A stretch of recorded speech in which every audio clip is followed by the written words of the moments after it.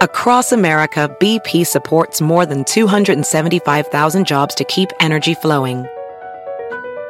Jobs like building grid-scale solar energy in Ohio and producing gas with fewer operational emissions in Texas. It's and, not or. See what doing both means for energy nationwide at bp.com/investing in America. Welding instructor Alex DeClaire knows VR training platforms like Forge FX help students master their skills. There's a big learning curve with welding. Virtual reality simulates that exact muscle memory that they need. Learn more at meta.com/metaverseimpact. For exclusive podcasts and more, sign up at patreon.com/partnersincrimemedia. I'm Rebecca Lavoie, and this is Crime Writers On.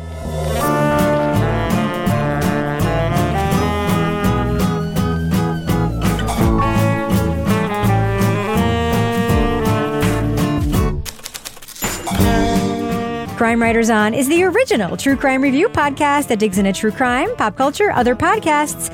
And on this episode, a Texas housewife's affair turns deadly after she kills her ex-lover's wife with an axe.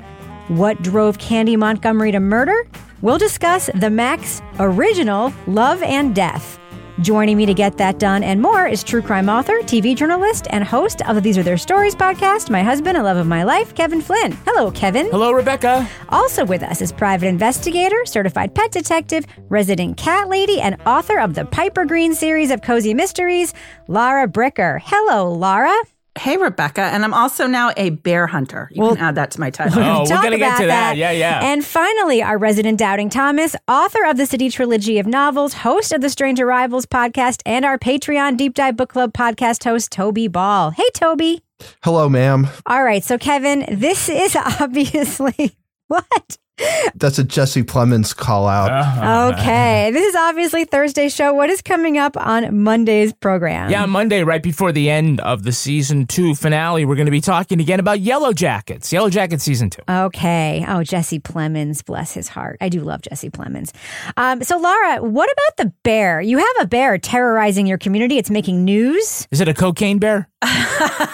No, it's not a cocaine bear. And it's not. You guys have had bears in your neighborhood. You've taken pictures of in our yard. Black bears, yeah. Yeah, black bears, and these are black bears. So there is a mama bear and 2 cubs that have been on my side of town. And every day we have like this community forum on Facebook for our town. People are like, oh my God, bear. It's like bear hysteria.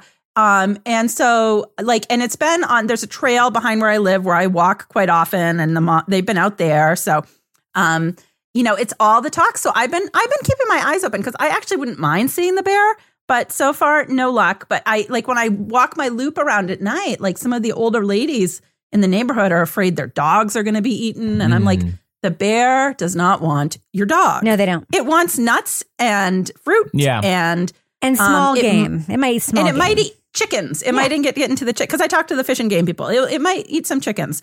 If your dog goes after it, it's probably going to swat your dog. But anyway, so it's been great fodder in my neighborhood because everybody is like, oh! So then I'll taunt people. I'll be like, I'm going out on the trail right now. You know what? What will eat your dog is a coyote, not a bear. Yeah. Oh, yes. Yeah. Oh, yeah. Coyotes are, yes. And I have heard them. I've been sleeping sometimes with my windows open and I do hear the coyotes. But the bear is just providing for her children. So yeah, for those who live in a different part of the country, black bears are very different than brown bears. They're not as aggressive. And I'll tell you, I don't know if you know this fact, Laura, that no one has been killed by a black bear in New Hampshire in nearly 200 years. Yes, but so you can startle them, especially if they're in a dumpster. These are the people that they open the dumpster to throw trash and then black bear jumps out. But our next door neighbor almost got killed by a black bear a couple of years ago. Remember that? Oh, no. We had a black bear with 2 cubs in our neighborhood, and it was on a tree, right around the corner from our house. And our next door neighbor, got really close to her, and she started running. And I was running, and I was taking pictures and stuff. And he was like, "Oh, he's like, I get close to them all the time." And he was like, I was like, "What the fuck are you doing?" Doesn't matter the animal. Do not get between mama and the Bruin cubs. Yes, he didn't realize the cubs were across the street in the tree, so he was like, just as close as you would get to a bear that you know isn't going to bother you, which you should not fucking do. I'm not saying it was a good idea, but she started loping across the street toward her cubs. And it looked like, from my perspective, that she was running toward him, which she wasn't. But I have the video. It is so scary. And I started running home. So on the video, you can hear me running home and screaming.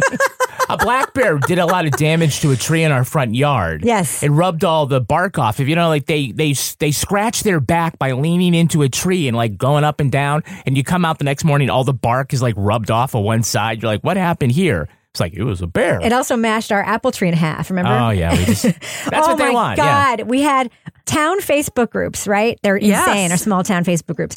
In our small town Facebook group, on one of the trails where I walk, there was a tree that had obviously been damaged by a bear. Obviously. Oh, I remember this. Scratch marks, debarked. Some Karen was like, there are teenage vandals ruining the trees on my favorite trail. And I was like, what? And I got into it because I was like, this is perpetuating a culture of fear. This is fucking bullshit. I was like, what the actual fuck are you talking about? I didn't use that language, but I posted some photos from the Audubon, and it caused a huge fight on my town Facebook page where I got turned into like the lib who was refusing to acknowledge the dangers present in our town. You mean the teenagers? The dangerous teenagers clearly vandalizing trees with their axes. With their Wolverine I remember hands. that. I'm like, if there are teenagers in the town who want to cause trouble, they're not going half a mile deep onto your favorite trail with their little axe and like hurting trees. That's not the shit they're going to do. Oy. Oh my gosh. So back to bears. Here's the takeaway on the bears. I talked with the Fish and Game guys. If you see a bear, you're walking along and it's like right there. You say, hey, bear, I'm here. How's it going? In a nice voice. And they said the bear will like walk away. You don't need bear spray in New Hampshire. That's stupid. That's for the grizzly bears out west. Bring an air horn. Yeah. And also maybe put a little bell on your dog. Wear a bell. Those are my... Yeah. What about like you get as high as you can, make yourself look as big as possible, and they'll just... That's great. I think that's great. You're really just trying to shoo them along. Yeah. Black bears don't like noise. If they hear you, if you have a dog, they will walk away. Yeah. Yeah. Yeah. That's what they said. It's just sort of like, just don't freak out. And then they don't realize their own power. Yeah. So anyway, stay tuned for more adventures from Bear Forest. Just real quickly, we have a pet turkey now. Not a pet, I saw a wild turkey coming and living under your porch. Lives in our yard. It's getting the droppings from the bird feeder. Yeah. And I have named it. Yeah. Clara Pockets. Perfect. Yeah. Perfect. But I'm not getting too attached because we also, Lawbricker, have coyotes around. Say their name. Yeah. I've got my only wildlife living on my property is we've got 2 big ass woodchucks. Ooh. They can be destructive, right? Yeah. They live under our like tool shed, and then they come out and they lie on the lawn in the sun on their backs and just like catch the rays. But they're like hypersensitive. Like if you like you'll see them through the window and you want to go out to get a better look, and they like pop up and they're like looking around, and then they just retreat and run underneath at this sign of anything approaching them. Do you have photos that you could share with us? Because I would love to see your woodchucks. I will try to remember to do that next time. All right. How many chucks can Toby chuck? Yeah. So they're just out there freeing the nipple? Is that they're laying on their back? That apparently. Free the nipple. Free the nipple. It's a movement here in the Granite State. All right. Speaking of things that we should be freeing, should we talk about the topic of the day today? Yeah, sure. All right, let's get it done. That was a horrible sequitur. I didn't want to say it. Leading off. Well, we should all be thinking about it if we're serious about winning the church volleyball league. And maybe we should consider opening our doors to the Congregationalists. Don Howery's 6'5" and spikes like a madman. He is great. Well, you know, I dated a Congregationalist once, and he insisted on praying before going car parking. Oh, wait, no, he's Episcopalian. Candy Montgomery seems to have it all. A loving husband, adorable kids, and friends from church like Betty Gore. But to fight the mundanity of suburban life, Candy propositions Betty's husband, Alan. Would you be interested in having an affair? It's just something I've been thinking about, and so I wanted to say it so I don't have to think about it anymore. Okay, well, I got my answer. No, it's just, I don't think I could. After the affair runs its course, Candy and her husband, Pat, are closer than ever. But a visit to Betty's house turns deadly when the women fight over an axe. I'm gonna have another baby. You can't have him. You can't have him. You can't have him. Betty, what are you doing?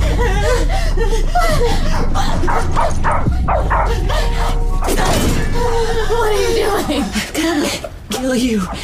Elizabeth Olsen stars in the Max original Love and Death, chronicling the 1980 murder that captivated the nation and spawned a different miniseries about the case on Hulu less than a year ago. Why would Candy kill Betty with 41 blows from a 3-foot axe? Was it the affair, or did she just snap? Spoiler alert, we are going to be talking about plot points from Love and Death, such as it were, since it's a true story. So if you want to remain spoiler-free, go to the estimated time code in our show notes for our thumbs up or thumbs down reviews. Can I make a quick confession? Sure. Because you were saying how we got up so early this morning to like do this stuff when I was writing the script. Yeah, I said that on the last show, yes. I literally copied the intro from Candy. Oh. And I just pasted it in and added. So if people go back and listen to our review of Candy, they're going to hear the show notes from both. Oh my God. And then you dropped in clips from... Hopefully different clips. Yeah, different clips, yes. So one thing I just want to make mention of, even though it's a superficial thing, is anyone besides me surprised? I know it's a superficial question that maybe an artistic choice that they made to in no way make an effort have Elizabeth Olsen resemble Candy Montgomery in this miniseries at all. She looks nothing like her. Does it matter? I mean, nobody knows what she looks like anyway. It's not like we doing do, but now Muhammad we do, Ali biopic where somebody didn't look like Muhammad Ali. People would be like, "What is this?" But also, this is the kind of thing where everybody Googles it, like after they watch it. Yeah, no, I agree. I agree, Rebecca, because I did, because I wanted to know if Alan really looked so lumpy in real life. So I went and looked him up. So he didn't look anything like the real Alan either. But I think because last year it was Jessica Biel that played Candy in the last version, right? Yes. Yeah, she went full perm. And she had the big old glasses and she looked just like her. Now this one was more like hot, sexy Candy. We had a lot more sex in this one than we had in the last one. Yeah. I don't think that's the deficiency in this miniseries. Listen, I know it's a superficial question. I was just really struck by it because it does sort of lend a different aesthetic to the show, although I did love the set design in the show a lot. I love the set design specifically of Candy's home in the show. I think it's a superlative. Split level MCM house. So, Toby, how do you feel about the level of fleshing out they do with Candy Montgomery and the characters in this? Because I remember you liked Candy, the other miniseries, quite a bit. Yeah. So what's weird about this, and I think it's hard not to compare it with Candy, is it feels like this is supposed to be sort of more realistic. Like Candy was definitely, I don't know if farce is exactly the right word, but there was definitely like high camp aspect to it. This is supposed to be sort of more realistic. But like none of the characters, I mean, even Candy to an extent is just super, super flat. Like she doesn't seem like a real person. Really, she's just like a character who this different stuff happens to. I guess it's the writing. I mean, Elizabeth Olsen and Jesse Plemons in particular are both very good actors. And I think they're good in this. They just don't have a whole lot to work with. And if you're going to make, I don't even know how many parts this is going to end up being. 7 parts. Good Lord. God. So this absolutely should have just been a 2-hour movie. But given that it's 7 parts, you would think a lot of it would be character development and getting sort of into the interiority of these people. And as far as I can tell, there's almost none of that. Like it doesn't even seem like Candy really changes much from before the murder when she's just a philanderer to after the murder when you would expect her to be super stressed, but there's just not that much of a change in her. So anyway, it's just kind of strange. Like I don't understand what the writing of that script, like who wrote it, like what they think they were exposing about these characters or showing about these characters. Cause it just seems like it's chess pieces moving around a board. It's very literal. This happened and this happened and this happened. Kevin, do you think it is fair to critique this with Candy sort of as a benchmark for this? Yeah, and I'm just going to answer Toby's question very briefly because I do want to come back to it. The writer of this is David E. Kelly. Really? The TV writer did Ally McBeal, The Practice, things like this. And Big Little Lies, actually. We always try very hard when on Crime Writers On not to compare the same story in different medium. Right, so we had Over My Dead Body, and then we had Tiger King, and then we had Jill versus Carol, and those are all three different types. Dr. Death and Dr. Death. Dr. Death and Dr. Death, yeah, that's a little closer because when we look at the way that three different writers and directors and organizations present the story, it's hard, but we say okay, we're not going to do that. It's nearly impossible because you've got two dramatic miniseries, and especially when they come 11 months apart from one another, it's just nearly impossible to look at one and forget about the other in what they're doing in the same way. What are they mirroring? What's the casting like? We just already talked about the freaking hair. I mean, it's just it's all that. And I got to say that, Love and Death is inferior to Candy for a lot of reasons. And I agree with Toby also. The pace here is very slow and low energy, right? And just the way all this stuff is delivered, and was that volleyball game really sexy? I don't know. I don't think so. That was also an element the Jessica Biel one, yeah. Yeah, that was also an element in Candy. So I think it is absolutely fair to compare the two. I really, really do. So Dr. Death, I believe, was on Peacock, which is it's like Hulu adjacent, right? Yeah, it was. It was on Peacock, and I think we ended up watching it on Hulu or whatever. And Dr. Death and Candy have some DNA in common, where they took they made it very stylized, both of them. They sort of took the basic story and elevated it with some time jump stuff, with some nonlinear storytelling, with some sequencing, some interiority, and you really got a sense. I remember watching Candy and really understanding the potential motivation of somebody that you really can't know. This, I think, story is making the case, as the lawyers did in Candy's case, of a very lost person who's living a life in which she initially feels sort of trapped and stultified, which is why she goes for this affair. And then when it ends and, sort of all this childhood trauma comes of snaps, right? The other version, Candy, really makes that case in a way that, sort of shows that interiority, in a very fraught way. And this just doesn't. It just doesn't show that. You never see Elizabeth Olsen suffering in any way. She's just making sandwiches and cookies and staring off into space and seemingly enjoying herself in her life most of the time, and then snaps. I mean, it's a very odd and non-complex linear way of telling the story, which I don't think works. Laura, what did you think of the chronological version of the story that we get here? Yeah, I agree with what Kevin said. The pace, because it was told chronologically, was so freaking slow. I was oh my God, we're through 3 episodes before the murder happens. And I get that they want to, in this story, really set up how the affair played out and in this, quiet little town with the church people and everything. But there was really, because of the way it was told, nothing to really feel like this was being propelled forward for me. I mean, it was just oh, here we are in a hotel again. Oh, look, they're finally trying a different position. Oh, look, she's making him lunch again. It just didn't really give any sort of suspense or any sort of tension, and really kind of blended together. And I think what you were saying about comparing Candy, how she was in the version we saw last year on Hulu versus this one, I mean, we don't actually see her start to emit any sort of real emotion until the hypnosis scene. I don't want him! Why are you doing this? Betty! What is she doing now? Tell me, Candy. You stop! You stop! Stop! Stop it! Stop! Stop! And then she's back to being all buttoned up again. So, like Toby said, 2 hours would have been fine. We could have built up this affair, and, there maybe was a different way to tell it, but it was more like a Lifetime movie in this version.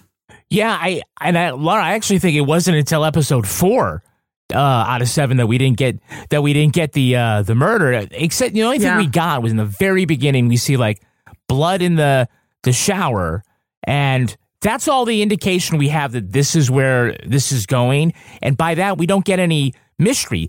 The way that you create tension in any story is you use mystery or surprise. And we don't even really get the sense that, like, this is something we should be thinking about. It's not mysterious.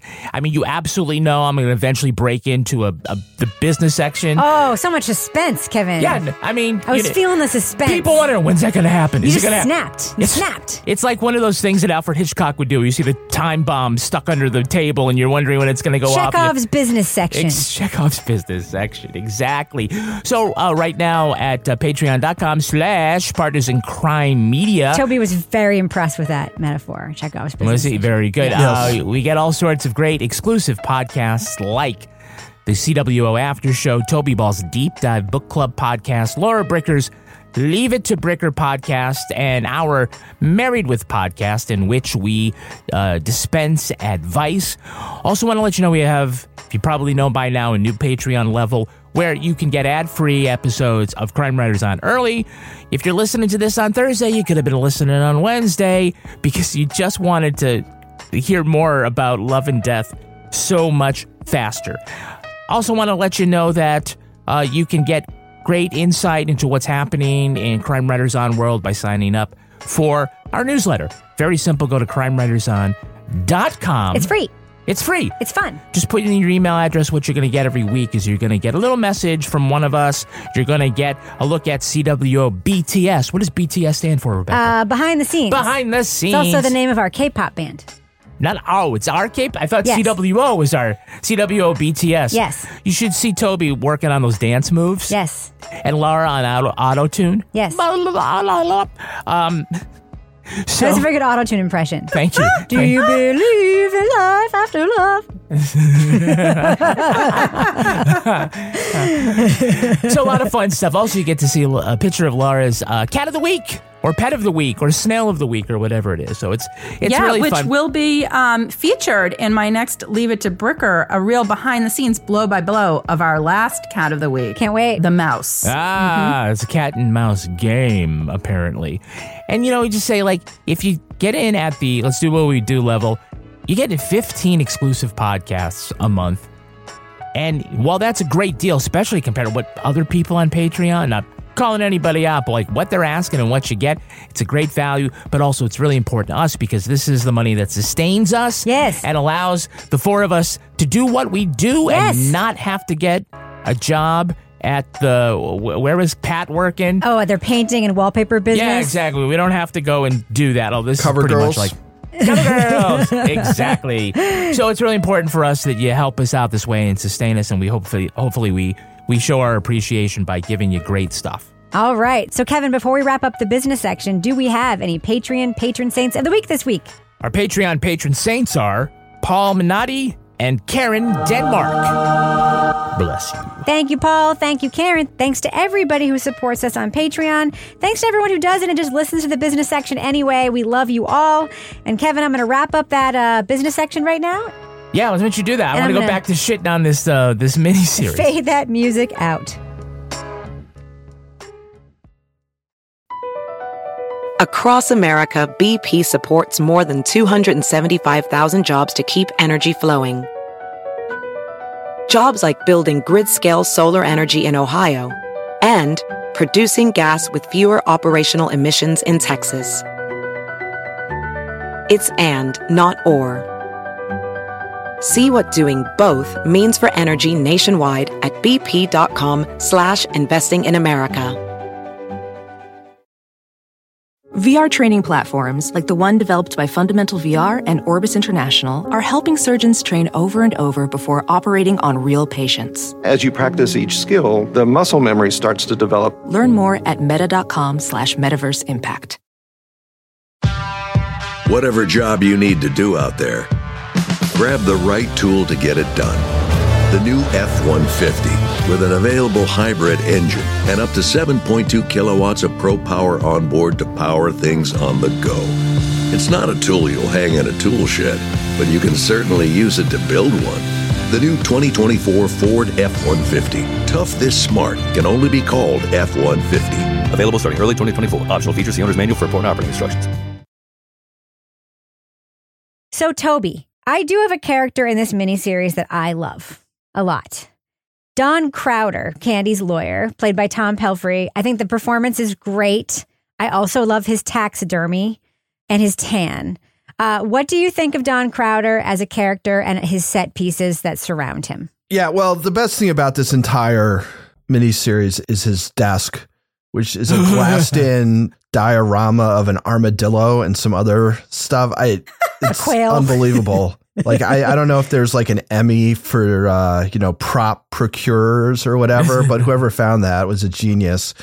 Or maybe somebody had to shoot them all. Yeah. So, first of all, I was like, who is this guy? I feel like I know him, but it turns out it's Laura Linney's brother who gets sacrificed in the third season of Ozark, right? Oh, that's right, Ben. Yeah, no, he does a great job. Like I think, like you said, I think he might be the most interesting character in that he is sort of a narcissistic kind of blowhard who basically fesses up. It's like, I talk a good game in the church parking lot, but I do not try these kinds of cases. Here's the thing about trials. They're fuckfests. Both sides trying to fuck each other over. It's not cat and mouse, it's not a chess game, and it's not civil. I'm not going to go gently on them, and full disclosure, I won't be treading lightly on you. If we're going to win this, I need to take over, and you need to do everything I tell you. Okay. The way he acts, like in the courtroom and with the press and stuff, just seems completely unhinged in a lot of ways.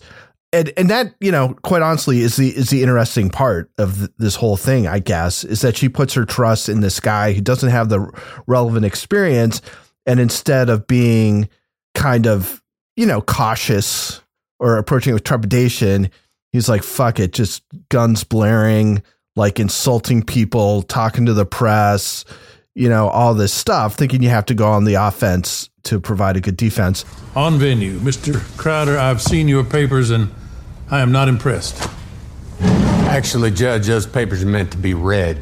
If you look closely, you'll see words on them, arranged in a particular order even. Yeah, so I thought he was good. There's a very funny scene of him tanning by the pool. And oh, yeah. He's got quite a tan. I'll give him that. It's not a great comment on your show when the most compelling character is a person who is just a very, very, very bit person up until like the 5th episode. And then they kind of come through a little bit more.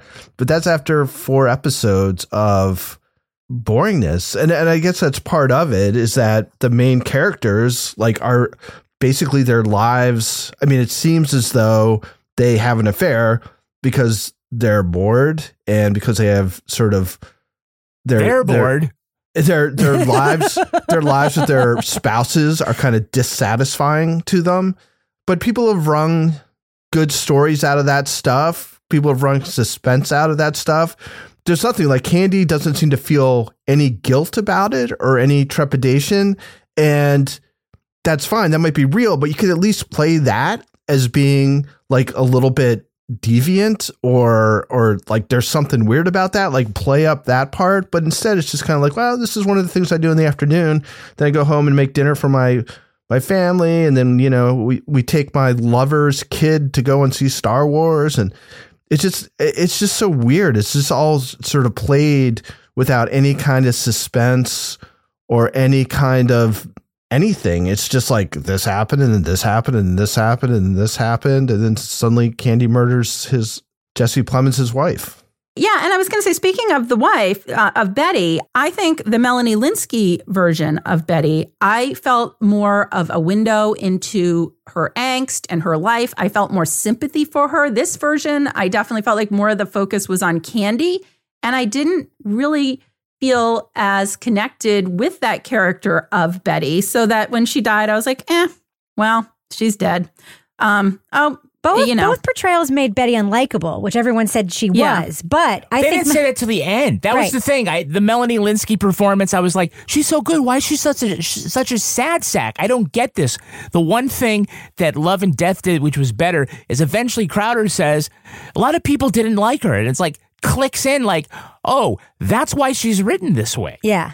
Yeah. I was going to say, Toby, I'm so glad you had that. We have the same note about Crowder because he is the only character that comes alive, right, in this whole thing. And I guess it really shouldn't be a surprise because, like I said, the writer is David E. Kelley, who put together The Practice and Ally McBeal, and he's clearly most comfortable writing lawyer characters.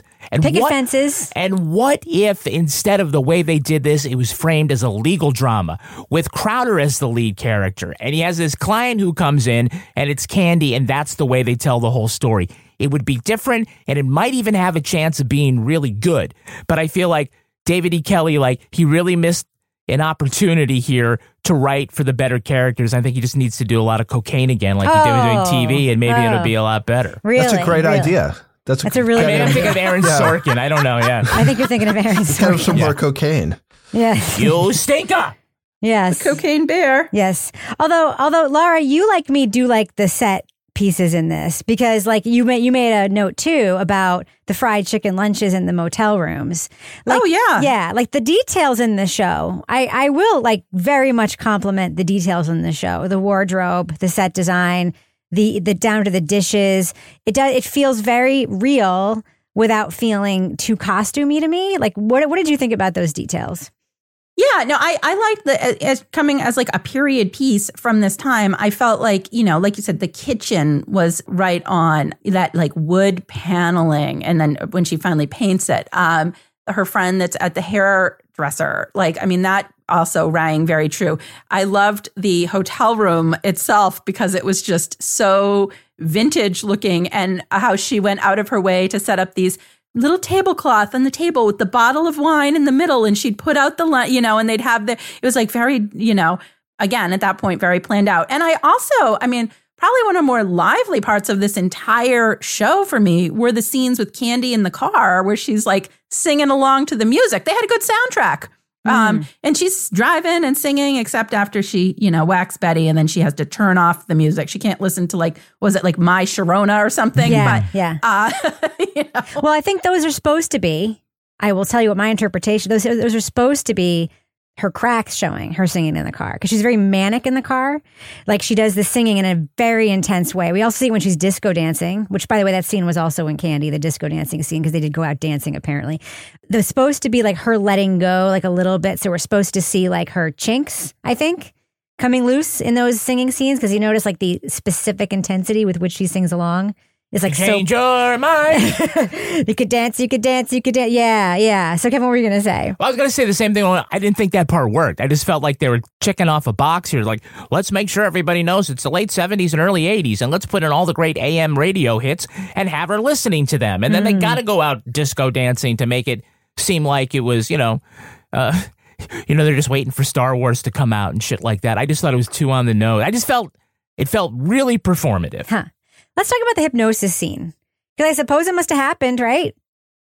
I don't know. I didn't. That's something I didn't look up. But I mean, David E. Kelley wrote it, we then all remember the outcome of this trial, right? We all remember that she was acquitted, right? Just spoiler alert. Apparently, because I Googled, when I was Googling what people look like in real life, she's a therapist now. Yeah, she's like a mental health person. Physician, yes. Heal Thyself. Yeah, so we all, that's not a spoiler as far as I'm concerned. No. It's real life. We're in the spoiler part. Yeah, so we all know she was acquitted, so we all know that Tom Crowder ultimately is the right lawyer or whatever. So I'm because the show is sticking to so many beats. I have not actually Googled this part. I'm assuming that the hypnosis thing was based on a real thing. I can look it up after. But what do we think of the scene as it happened? Let's just judge it based on the merits in the show. It's fucking stupid. Amen to that, Toby. No, I mean it's like stupid on so many levels. It's stupid just the way it's done, where it's like, this is the reveal, right? In some ways, it's like the emotional reveal, even though she did it. It's like, okay, now you kind of get like why. But again, they don't know it at the time, but we know it now, and that should probably have something to do with it, which is that doing this regression hypnosis stuff is bullshit. So if it's going to end up being played like they did this completely bullshit thing and this sort of informed the way they went forward, and isn't that ironic that it worked out or whatever? Like maybe that's something, but that's not the way it seemed like when they were doing it. I mean, it made it look like, okay, this is legit. Look, we're sticking her with a pin and she's not even reacting to it. Like the whole thing is like, is she faking? No, I can jab her with a pin and she doesn't react. It's like, well, and now she's cold. I'm not even goosebumps. Like what's going on here? What is this proving? The whole thing was just dumb. Laura, you didn't like the hypnosis scene either? No, it was just, for me, I was like, oh, finally some action, because the rest of this was so slow. But it was just, I think it was just so over the top. It didn't come across as at all realistic. And to go with hypnosis and lie detectors. And, we also see lie detectors being used in this, which we know now are totally not credible or reliable. But, we saw, I believe, her and Alan both taking a lie detector test, which, again, was a little with insane. No payoff, because we never hear what the results are. Yeah, they're just like, were you doing this? And she's like, no. I refuse to answer that question. I'm not going to answer any questions about the washroom. And it's like, oh, all right. Is that a thing and you then do you never hear about it again? It's like, yeah, okay. you're like, okay, that was just like a blip on the scene there. But, so it goes. And I feel a little bit like, I do feel like Candy's husband in this one, honestly, he's a little more appealing than Alan. Patrick Fugit. Mr. Almost Famous. Yeah, I liked him better than Alan. I didn't like him at the beginning. I was like, oh, fucking Pat is like ignoring his wife, who's literally just like wants to like hold his hand on the couch. But he grew on me. Kevin, what do you think about Pat? Pat. I thought he was, I liked the actor. I thought he was okay. At least he didn't spend the whole time like making dopey face and just like staring into space. Oh, you want to have sex? Jesse Plemons is very underutilized in this movie. Oh, yeah. It's funny. Both Jesse Plemons and Kristen Ritter, who plays the other friend, they are really two of their generation's like best character actors. And the only brave thing about their performances is their hair. So... Yeah, and of course, I mean, Elizabeth Olsen, right? I mean, I thought she was transcendent in WandaVision. She was a great, we thought it was a great casting pick, but all these characters are just, the performances are flat. The writing for them is flat. They can't, sometimes you can rescue bad material, but it didn't happen here. It was really surprising for prestige television, and I'm using air quotes. I'm thinking, I would listen to an episode of Married with Podcast if the two of you went to the whatever that retreat Marriage Encounter. Marriage Encounter and did some journaling. Like I would be there for the Patreon level to listen to Kevin and Rebecca go to Marriage Encounter. There are 10 and 10. Oh my God, the Marriage Encounter. I am so completely obsessed with this 1970s like marriage self-help things like Est and Marriage Encounter. And Tupperware. And I fucking loved it when the one scene I loved in this was when Candy comes home and says to Pat, I want to do Marriage Encounter, and he goes, that's a cult. But the lobby of that hotel was amazing. Great set design. Yeah. I'm telling you, the set design on this show is the star of this fucking show. They're like, where do we find wood paneling? Her little K Jewelers heart necklace. The set design on this show is the fucking star. The new sanctuary of the church, which is like apex 70s architectural design. It is the star of this damn show. Across America, BP supports more than 275,000 jobs to keep energy flowing. Jobs like updating turbines at one of our Indiana wind farms and producing more oil and gas with fewer operational emissions in the Gulf of Mexico. It's and, not or. See what doing both means for energy nationwide at bp.com/investing in America. As a professional welder, Shayna Ford uses Forge FX to practice over and over, which helps her improve her skills. The more muscle memory that you have, the smoother your weld is. Learn more at meta.com/metaverse impact.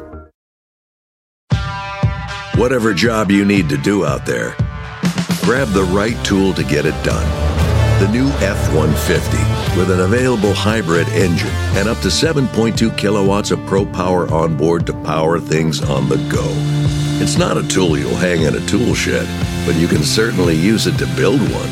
The new 2024 Ford F-150. Tough this smart can only be called F-150. Available starting early 2024. Optional features, the owner's manual for important operating instructions.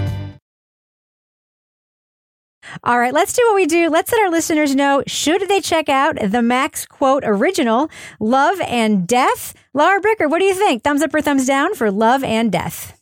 I'm going thumbs down. I guess I have a lot of questions about this. I mean, first of all, why did we need a second docudrama about this case less than a year after the last one came out? I mean, is there really that much interest? Are there no other cases that we can focus on? I think the pacing for me in this was really slow. It was kind of boring. You know, it was just because it was just slow and drawn out. And we had some really great actors, actresses in the roles in this, but I don't feel like that was enough to get over the pacing with this and just kind of the overall lack of suspense. I did like the costuming from the 70s, but aside from that, I'm going thumbs down. Toby Ball.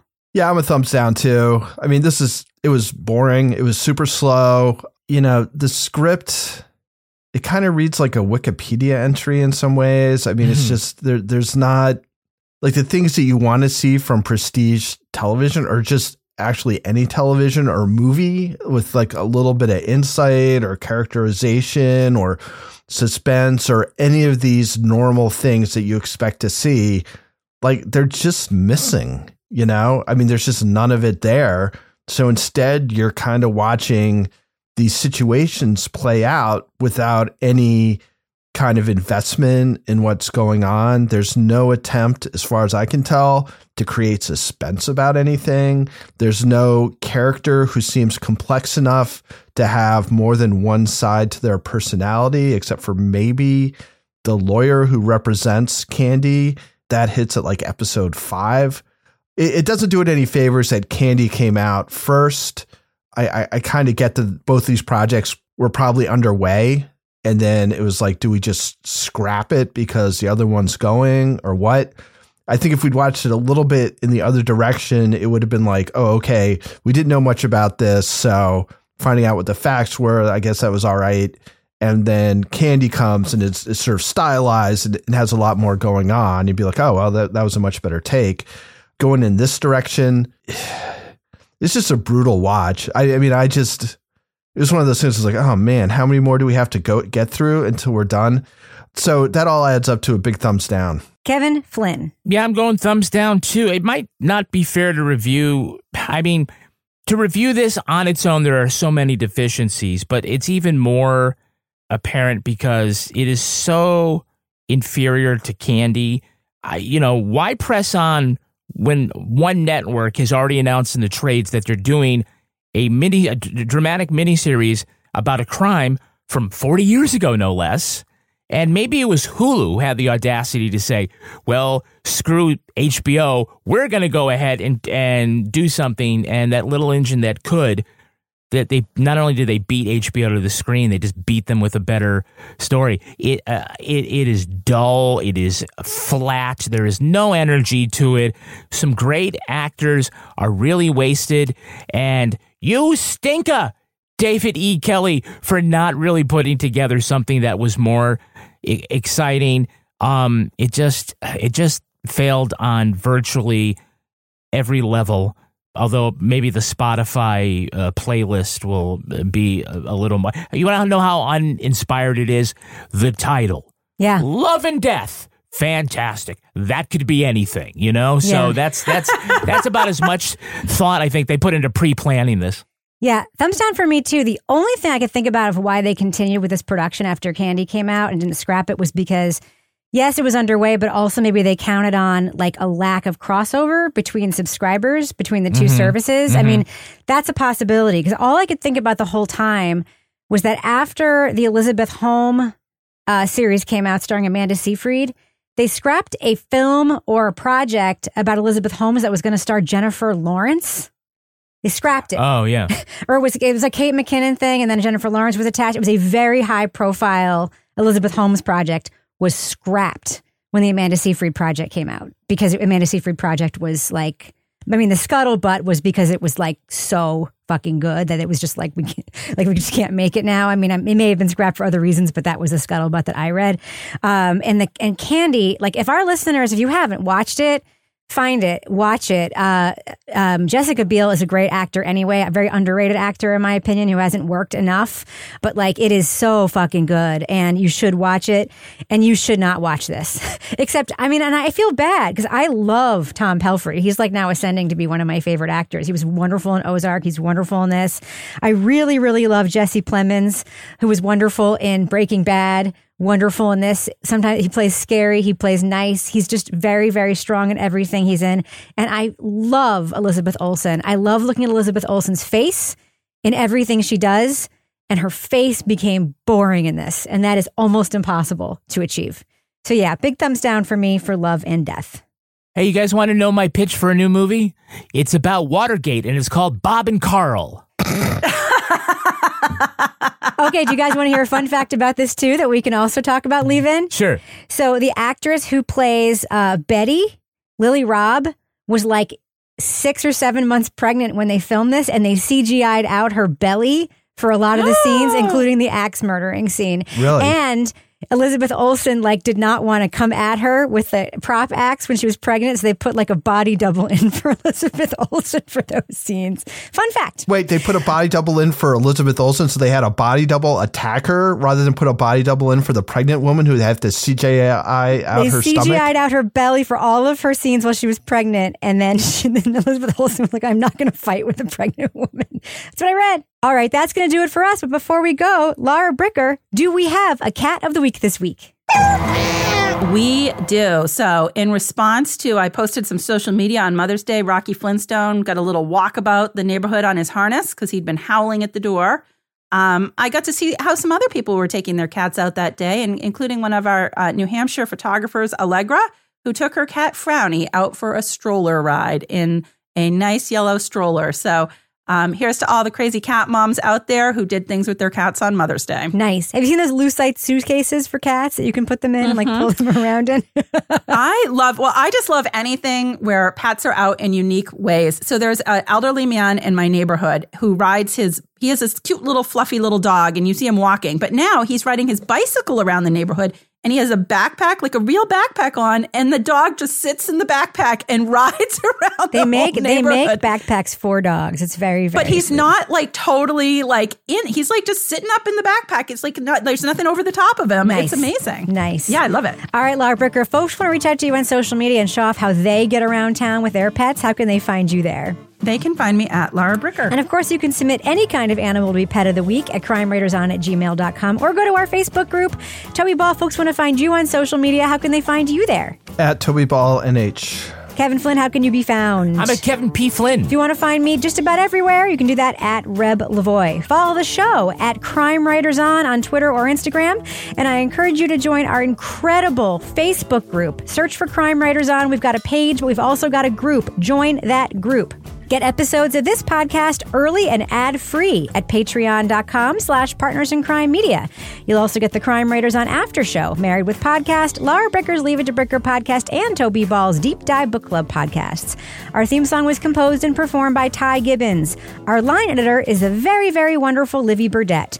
The executive producer of this program is Kevin Flynn. This show was recorded in the Treehouse Yoga Studio above the Mockingbird Cafe in Bay St. Louis, Mississippi studio, otherwise known as Studio C, The Closet, in our New Hampshire basement, where we also unwind by going to the disco. Love to love you, baby. On behalf of all the crime writers, thanks so much for listening. We will catch you later. I always use my iPhone, the stopwatch on it, to be timing how long we're going, and I forgot it, so I used Rebecca's, and the alerts that keep coming through almost non-stop. It's just like Slack message, oh my text God. message, weather alert, Slack message. I mean, for somebody with ADHD, this is probably fatal.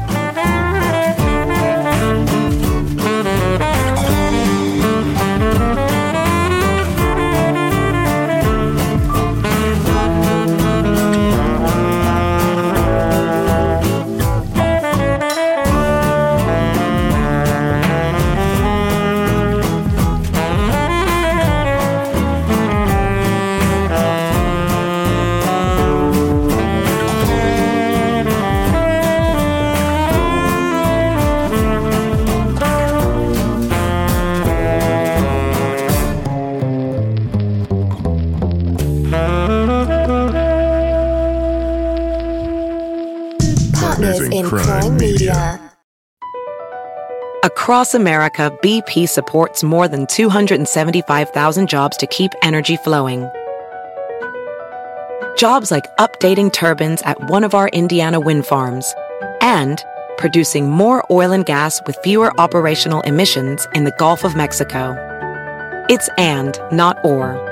See what doing both means for energy nationwide at bp.com/investing in America.